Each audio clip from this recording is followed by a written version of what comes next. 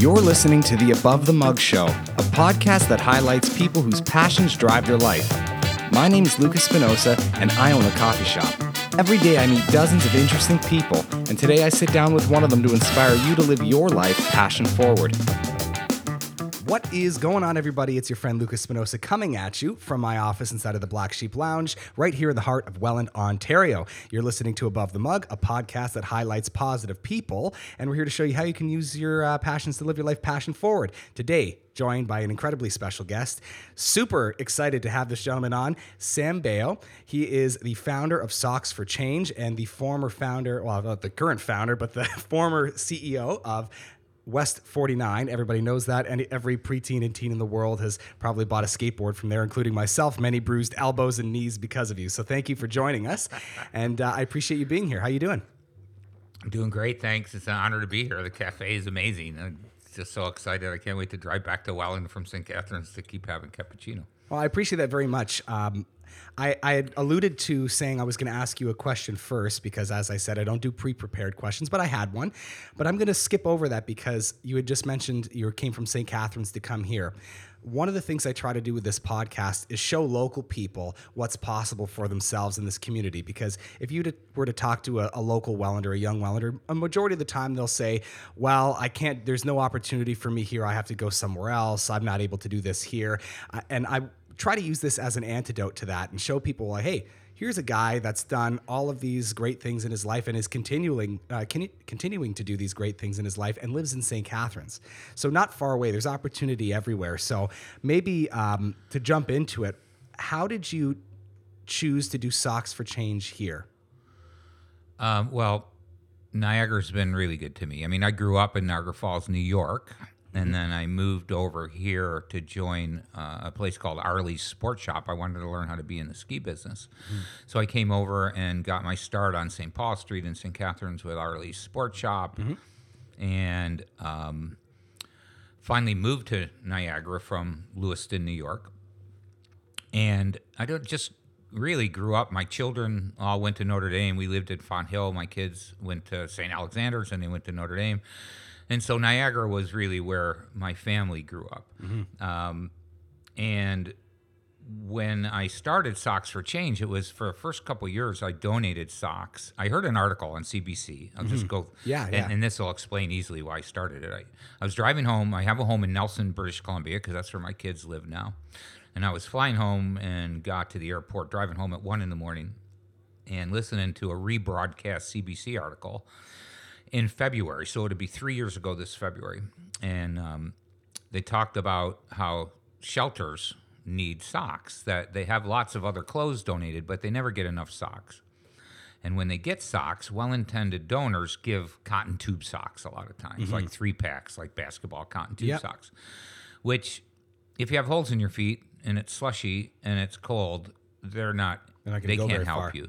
And with my background in retail, with Boathouse, I started Boathouse Row, which is a big chain now, and then I started West 49 after that, and we built a lot of our own clothing. And I'm a snowboarder, and wool is really the only thing that keeps you warm in your feet, and wool with some synthetics mixed in like acrylics to help wick the perspiration off your feet. So when I listened to that article, and they talked about how people get diseases through their feet from molds and mildews, it really haunted me, and I went ahead and I decided I have to find some wool socks to give to this community. So the first year, I found a knitter in Toronto that knits for the Canadian Armed Forces. And so he was nice enough to sell me about 1,500 pair of socks, and I donated those to Out of the Cold. I really didn't know a lot about the social agencies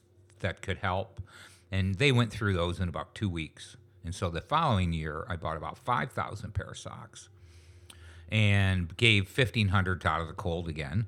But then I took the other 2,500 pieces I had 24 regional shelters that I could print off the computer.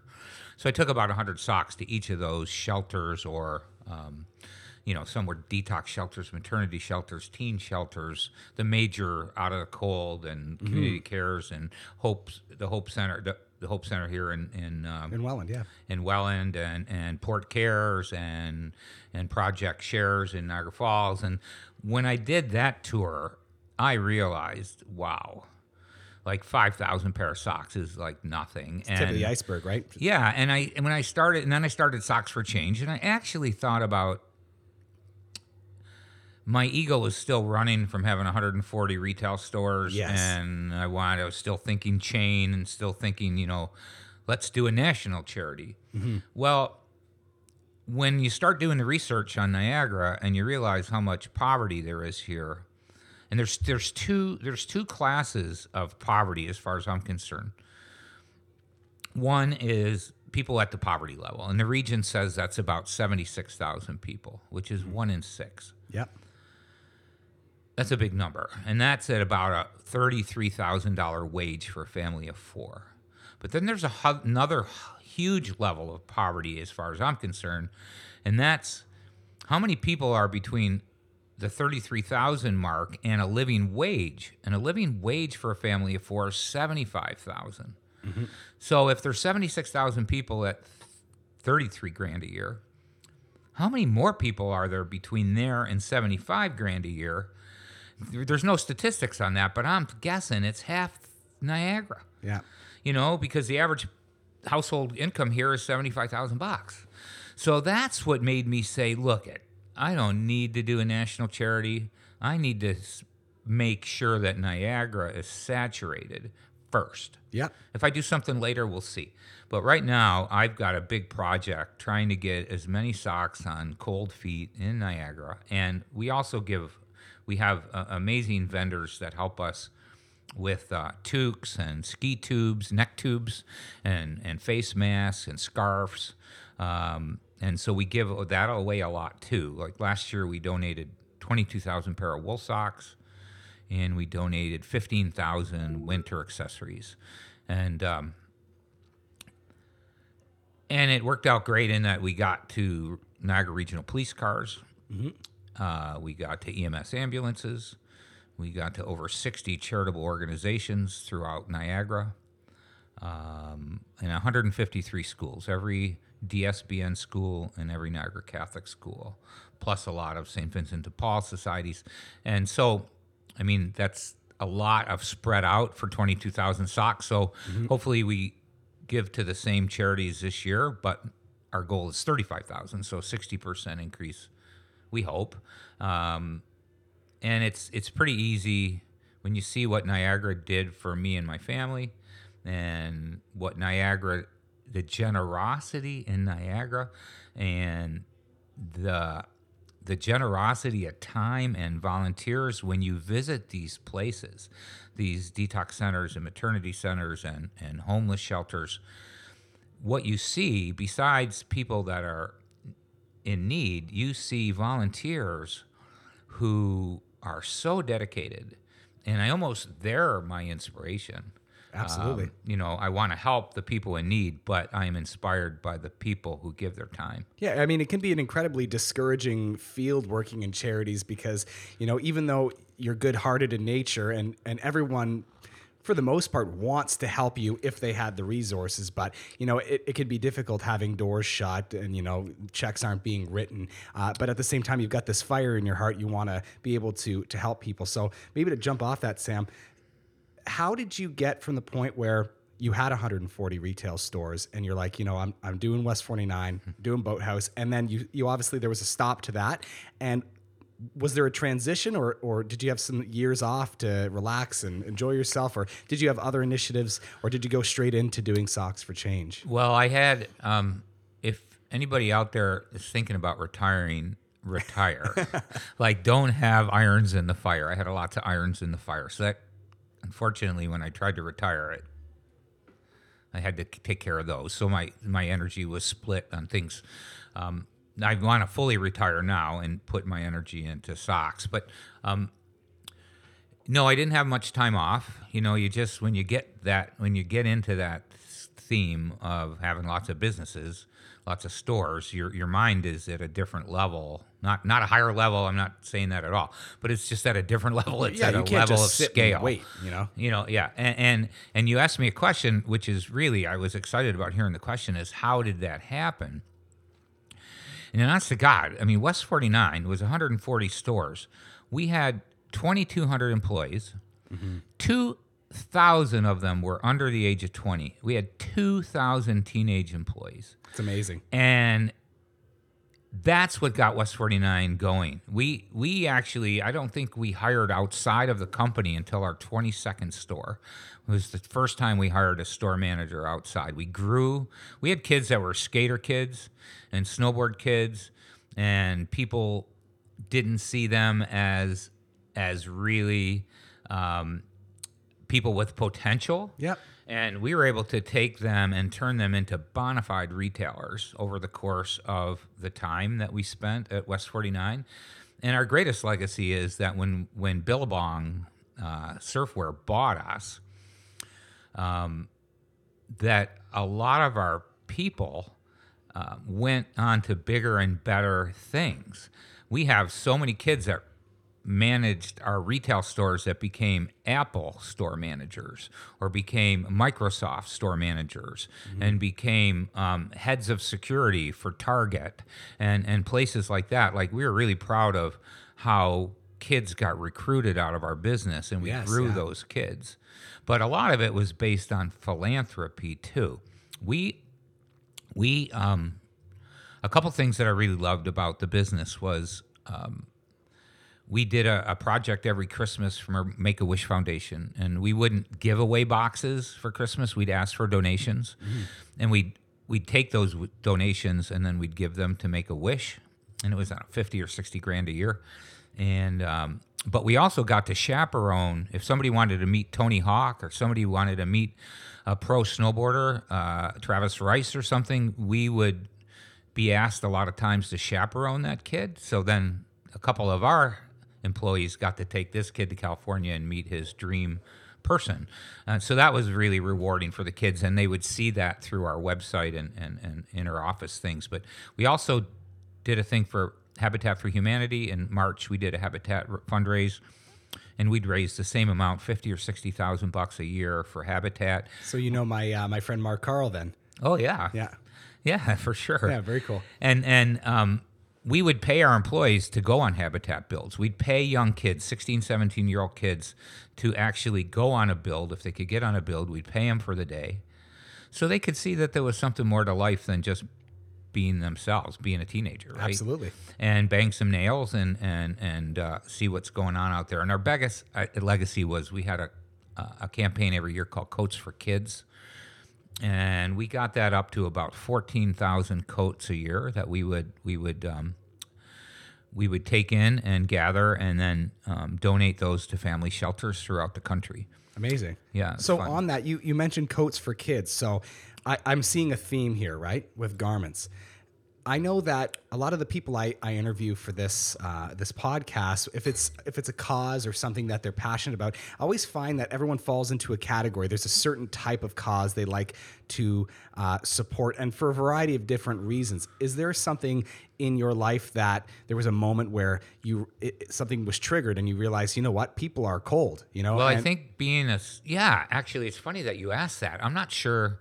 It didn't happen just walking to school when I was young. Like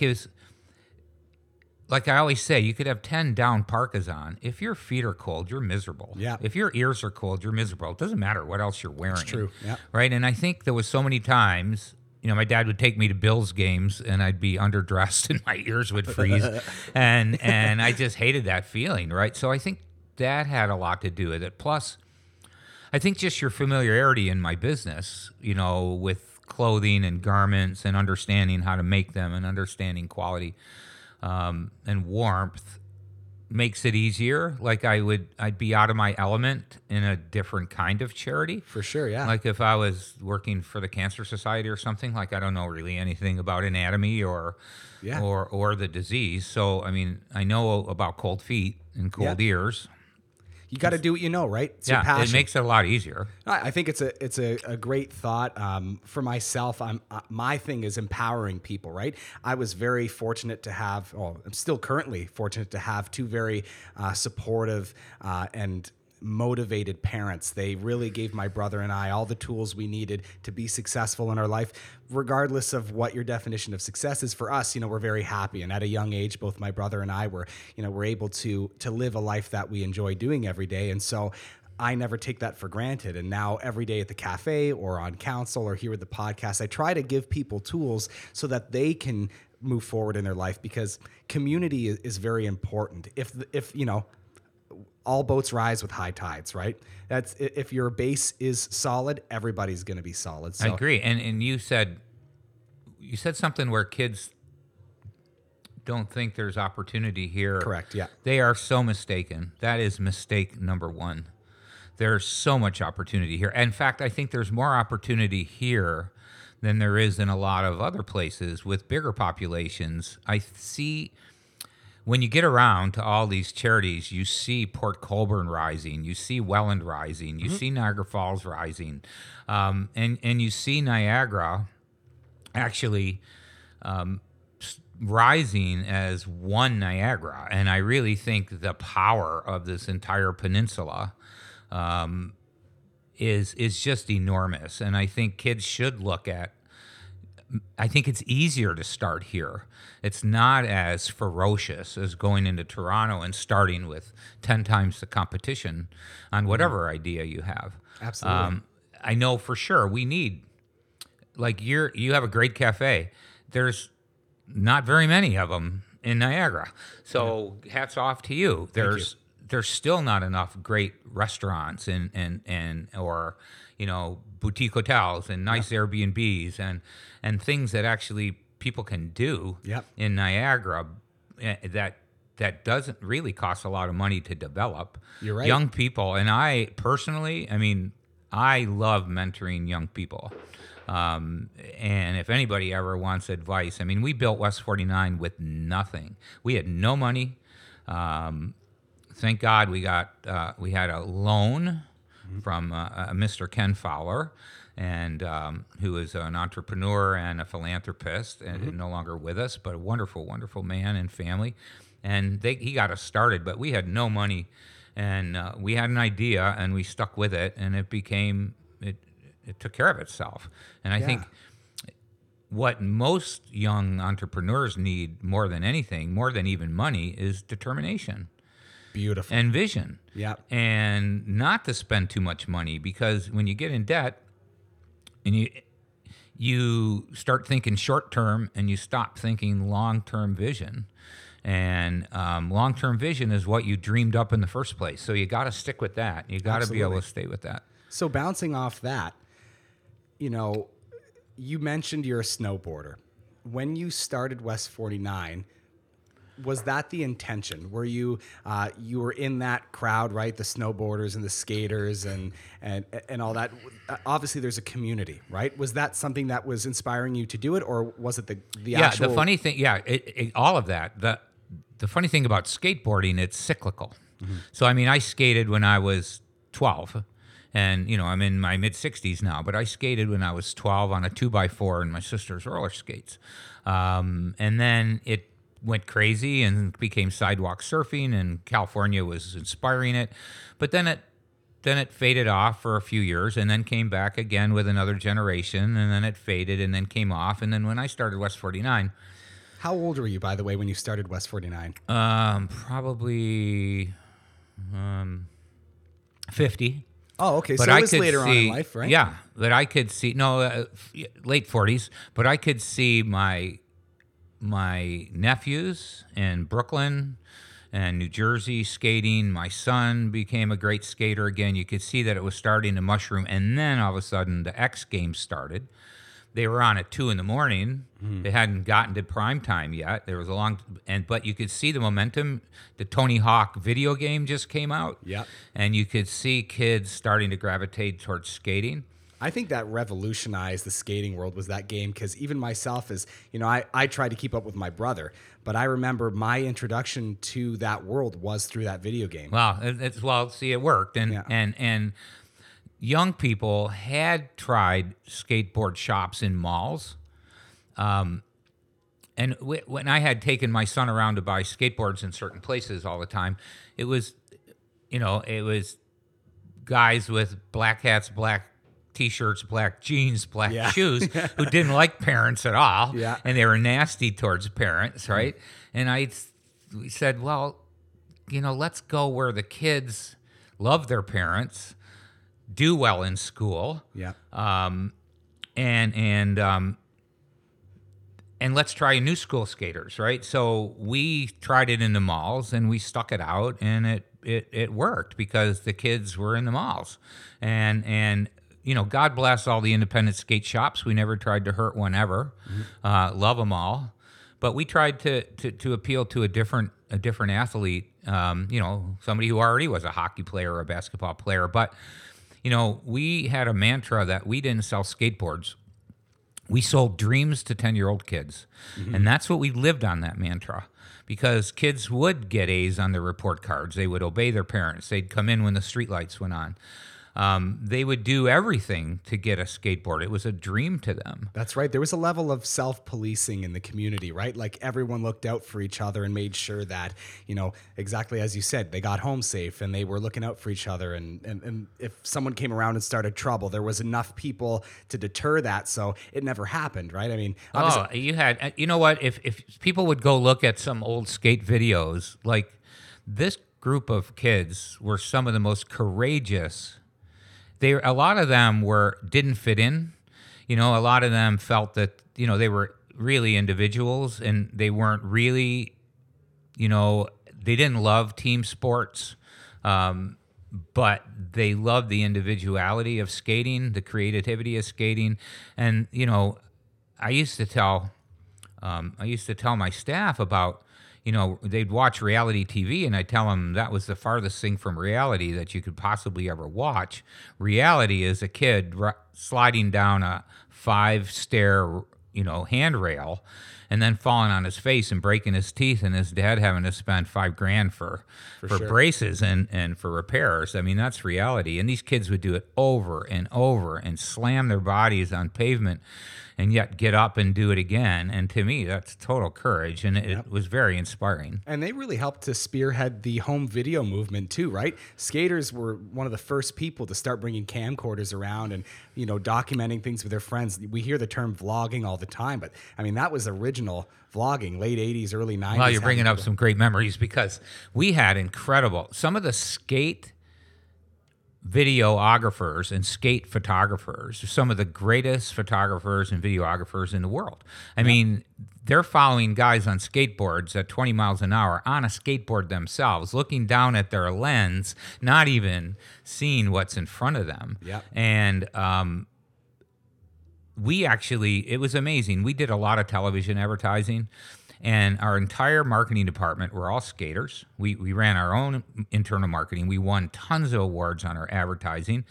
And we could actually, if I had a problem with a product and I wanted to promote it, I could call one of our skate guys, and we would shoot the video on Monday or Tuesday. It'd be at the censorship board on Thursday, and that thing could be on television on Friday. Amazing. And it was all skaters, actors, skateboarders themselves, and doing modeling and photography. And these were kids that were like 16 to 20 years old. Yeah, and so for anyone who's listening that doesn't know about videography, to have a turnaround like that is nearly impossible. I mean, we're minimum for commercials, you're looking at like 2-3 months. Yeah, and they would bring their own lighting, and they would do all their own post-production in their car if they had to. I love that. And it was just it was so much fun. It was like I never went to work. I had 2,000 kids that worked for me that I called my kids. And it was just so much fun. I just looked forward to it every day. And those kids are all winners, every one of them.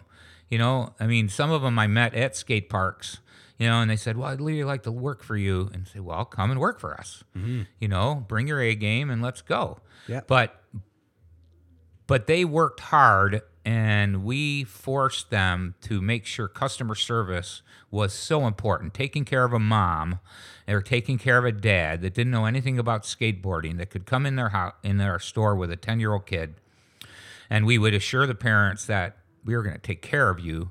And then we'd look to the kid and go, hey, dude, like, how do you skate, man? What do you like doing? What tricks can you do? And then we would change our language completely and evolve ourselves with this 10-year-old and make him, the greatest thing in the world. And honest to God, moms and sons would walk out of our store with their arms around each other. It's amazing. You had mentioned something, I don't want to forget it, about, dreams. Right? Yeah. And it's every day you wake up, you love being there. But you also mentioned about how that 10-year-old, their dream is to have this one skateboard.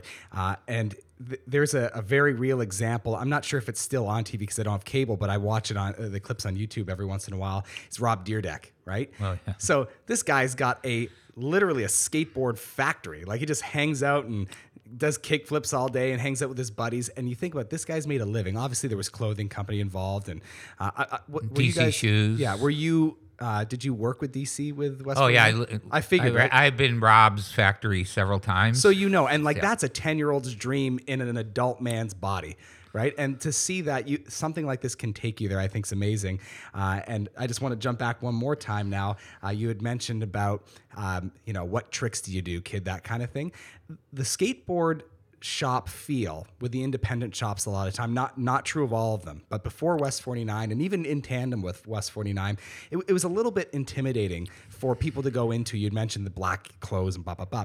It's wintertime, so I'm wearing long sleeves, but my entire arms and working on other parts of me now are fully covered with tattoos. And that, when I was 8 years old, I asked for my first tattoo from my parents. Of course, the answer was no. Fast forward almost 10 years later, I got my first one. But I remember the first time I walked into a tattoo shop was the scariest place I've ever walked into in my life, because the people behind the counter don't want anything to do with you. It's almost like they're saying, we don't want you to be a customer. You have to prove to us that you're cool first, and then maybe we'll decide you can buy something from us. And I think that's what you guys did so amazingly, was show people that, yes, you can do something and enjoy it, and people can be nice to one another at the same time. It's funny that you brought that up. I mean, we had moms that would come in and be scared of guys with lots of piercing and lots of tattoos. And within a few transactions, they'd fall in love with that young person and come in and ask for them by name. And it was just amazing how that all breaking stereotypes, right? Through empowerment. It's a beautiful thing. I watched a really cool video on YouTube, maybe, I want to say less than a year ago, but it was of Tony Hawk. You had mentioned about, making people do tricks. He would drive around California, in a car, and if someone could do a kickflip, he'd go around to different skate parks. He's like, hey kid, do a kickflip. And of course, Tony Hawk asks you to do a kickflip if you're going to do it, right? So they do a kickflip, and then he'd give them like Tony Hawk merch. I thought that was so cool. Oh yeah, I mean, all those videos in those days were just so much fun, and we'd have video launches and things like that. So that all kinds of comes full circle, and kids don't change, and skating will come back, and it'll come back strong. It'll happen in the next 10 years. You'll see kids back on the street. I think it's already getting there, because with the city of Welland, we just built a really nice skate park on the west end off of Prince Charles and Lincoln, right across from the wellness complex on the other side of the canal.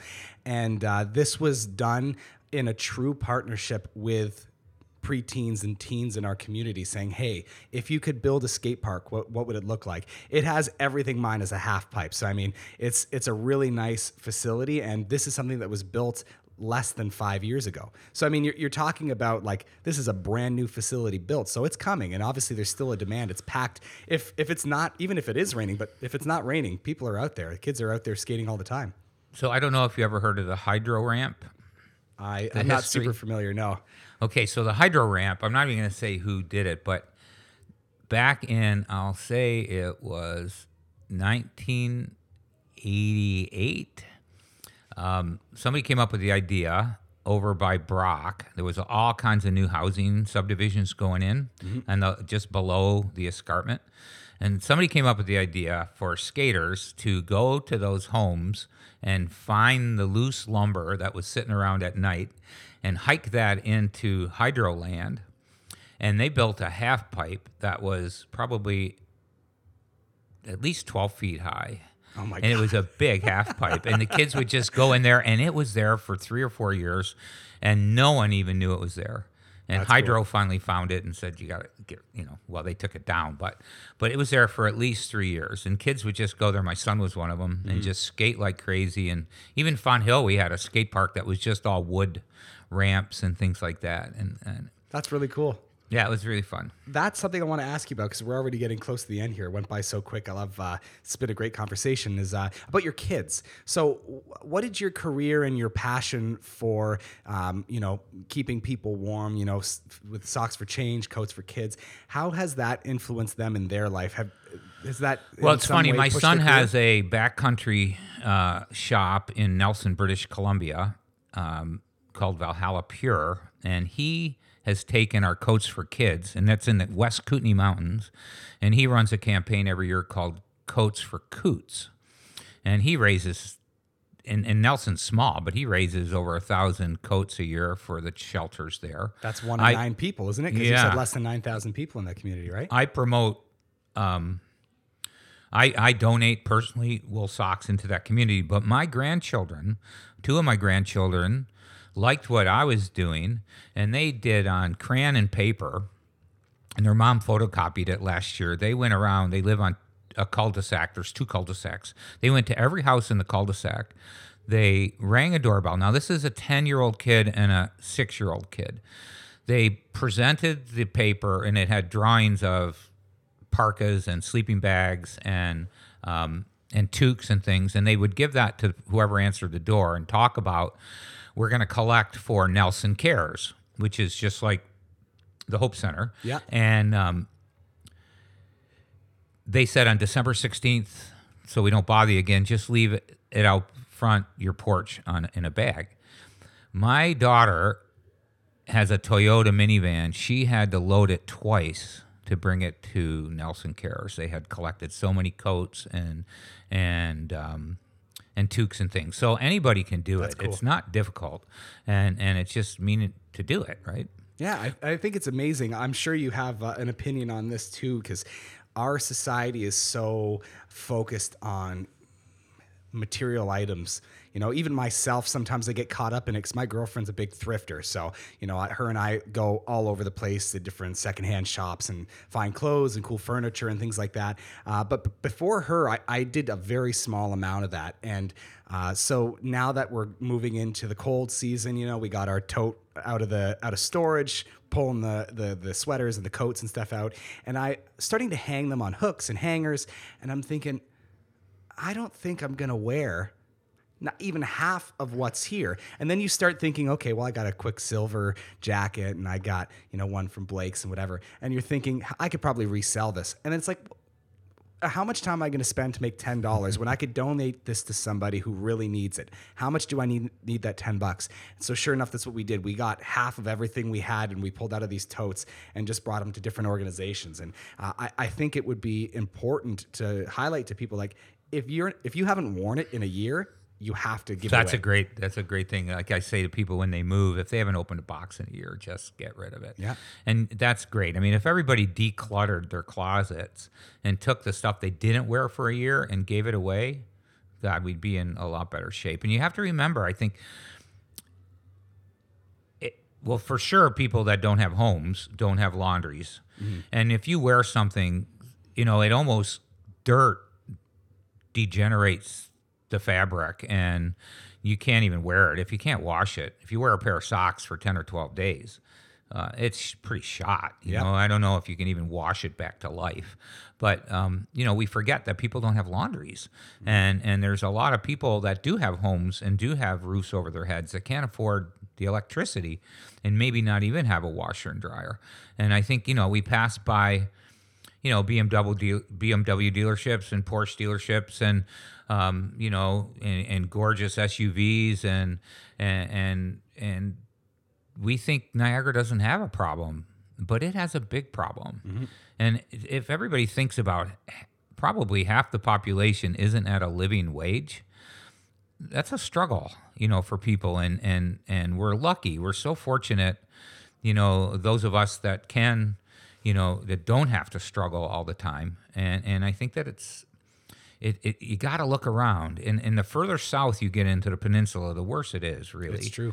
And there were so many factories here that were never replaced, and you have cultures of poverty.